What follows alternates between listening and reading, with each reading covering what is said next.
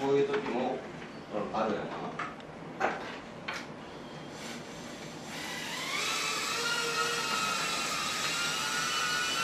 さっきの会社でこの音鳴ってるでしょ。ち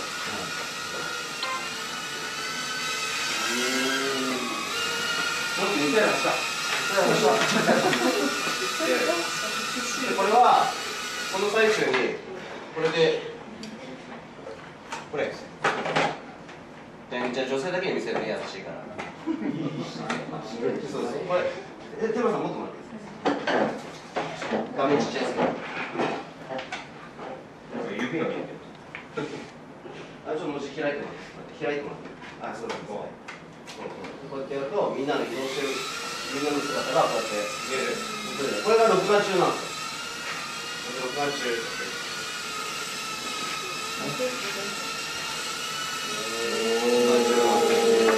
先生と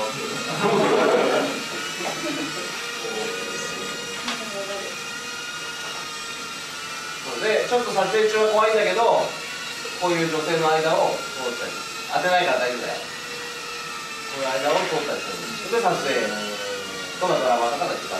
で、今これは、前はカメラが綺麗じゃなかったんだけど、最近カメラ綺麗だから、こういうちっちゃいやつでどこでも危険な場所でも狭いところでも20センチぐらいの隙間があればできるんで、これ実は僕東京でやってるんだけど、実は東京でもほとんどやれる人いないんですよ、運転技術で。だからほぼ独占状態。さあ、手を出して。キャッチの。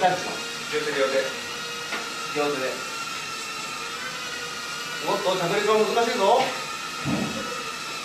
おー、っていう感じで。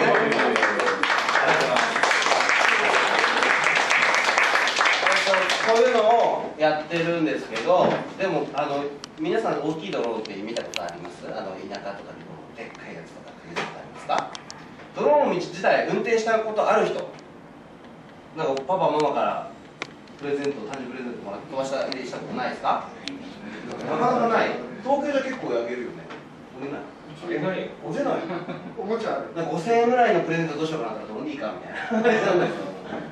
まあそういうのがあって操縦結構難しいんですよ。でも普段は私ドローンレースっていうのをやってて150キロぐらいの時速でこうゲートくぐる世界大会っていうのがあってすごく運転難しいんですけど賞金とかも出るんですよね。でも世界レベル高すぎて全然賞金もらえないんだけど賞金も1億円とか出たりするんですけどなかなかそれ勝てないんで日本の中でちょっと頑張ってて一応代表みたいな感じでやってるので今仕事何って言われるとドローンだけで撮影してレースやってる感じなんで毎日ドローンに飛ばしてる感じですね。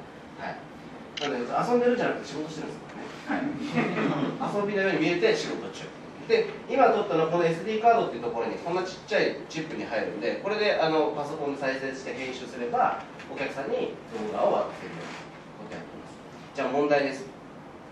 大体、いろんな現場で3時間ぐらいのお仕事があるんですけど撮影は3時間でいくらぐらいお客さんお金くれると思いますか？予想。はい、どうぞ。ビビりすぎ。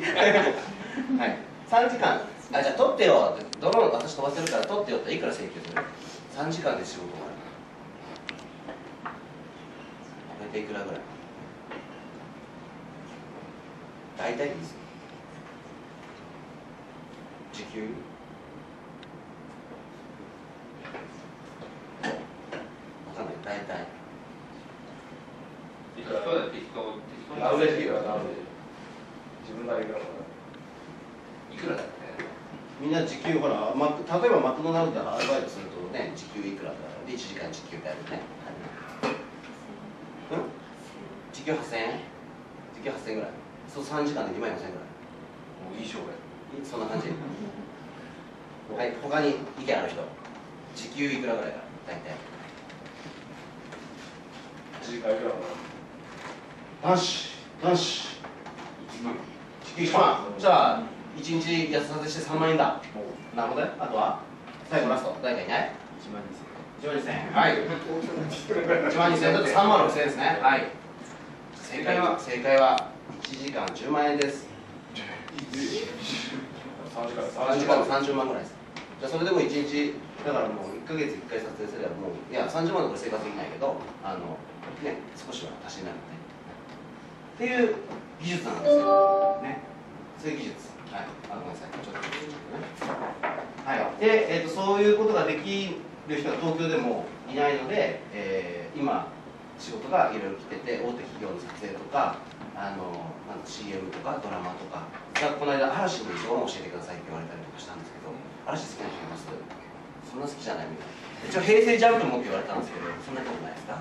そういうね、ジャニーズ事務所の仕事もあったりするんですよ。それは楽しいなって思っています。はい。なんで、青助の中でもちょっと異例で、IT 屋さんからリンゴ屋さんからドローン屋さんやってるので、変態なんですね。一つのことを7年ぐらい続けられないんですよね。でも、それが生きがいなので、どんどん新しいことにチャレンジしてるので、皆さんこれから仕事することが、今あるお仕事がね、将来必ず自分の就職すると決まったわけじゃなくて、どんどん時代が変わっていくと、それに対応して好きな仕事を選んでいけばいいと思うので、焦らずゆっくり自分を見直して人生考えてもらえればいいなと思います。おー、よかった。ナイスですね。はい、以上です。ありがとうございました。じゃあ、すみません、スタッフの方、前にちょっと立っていただいて。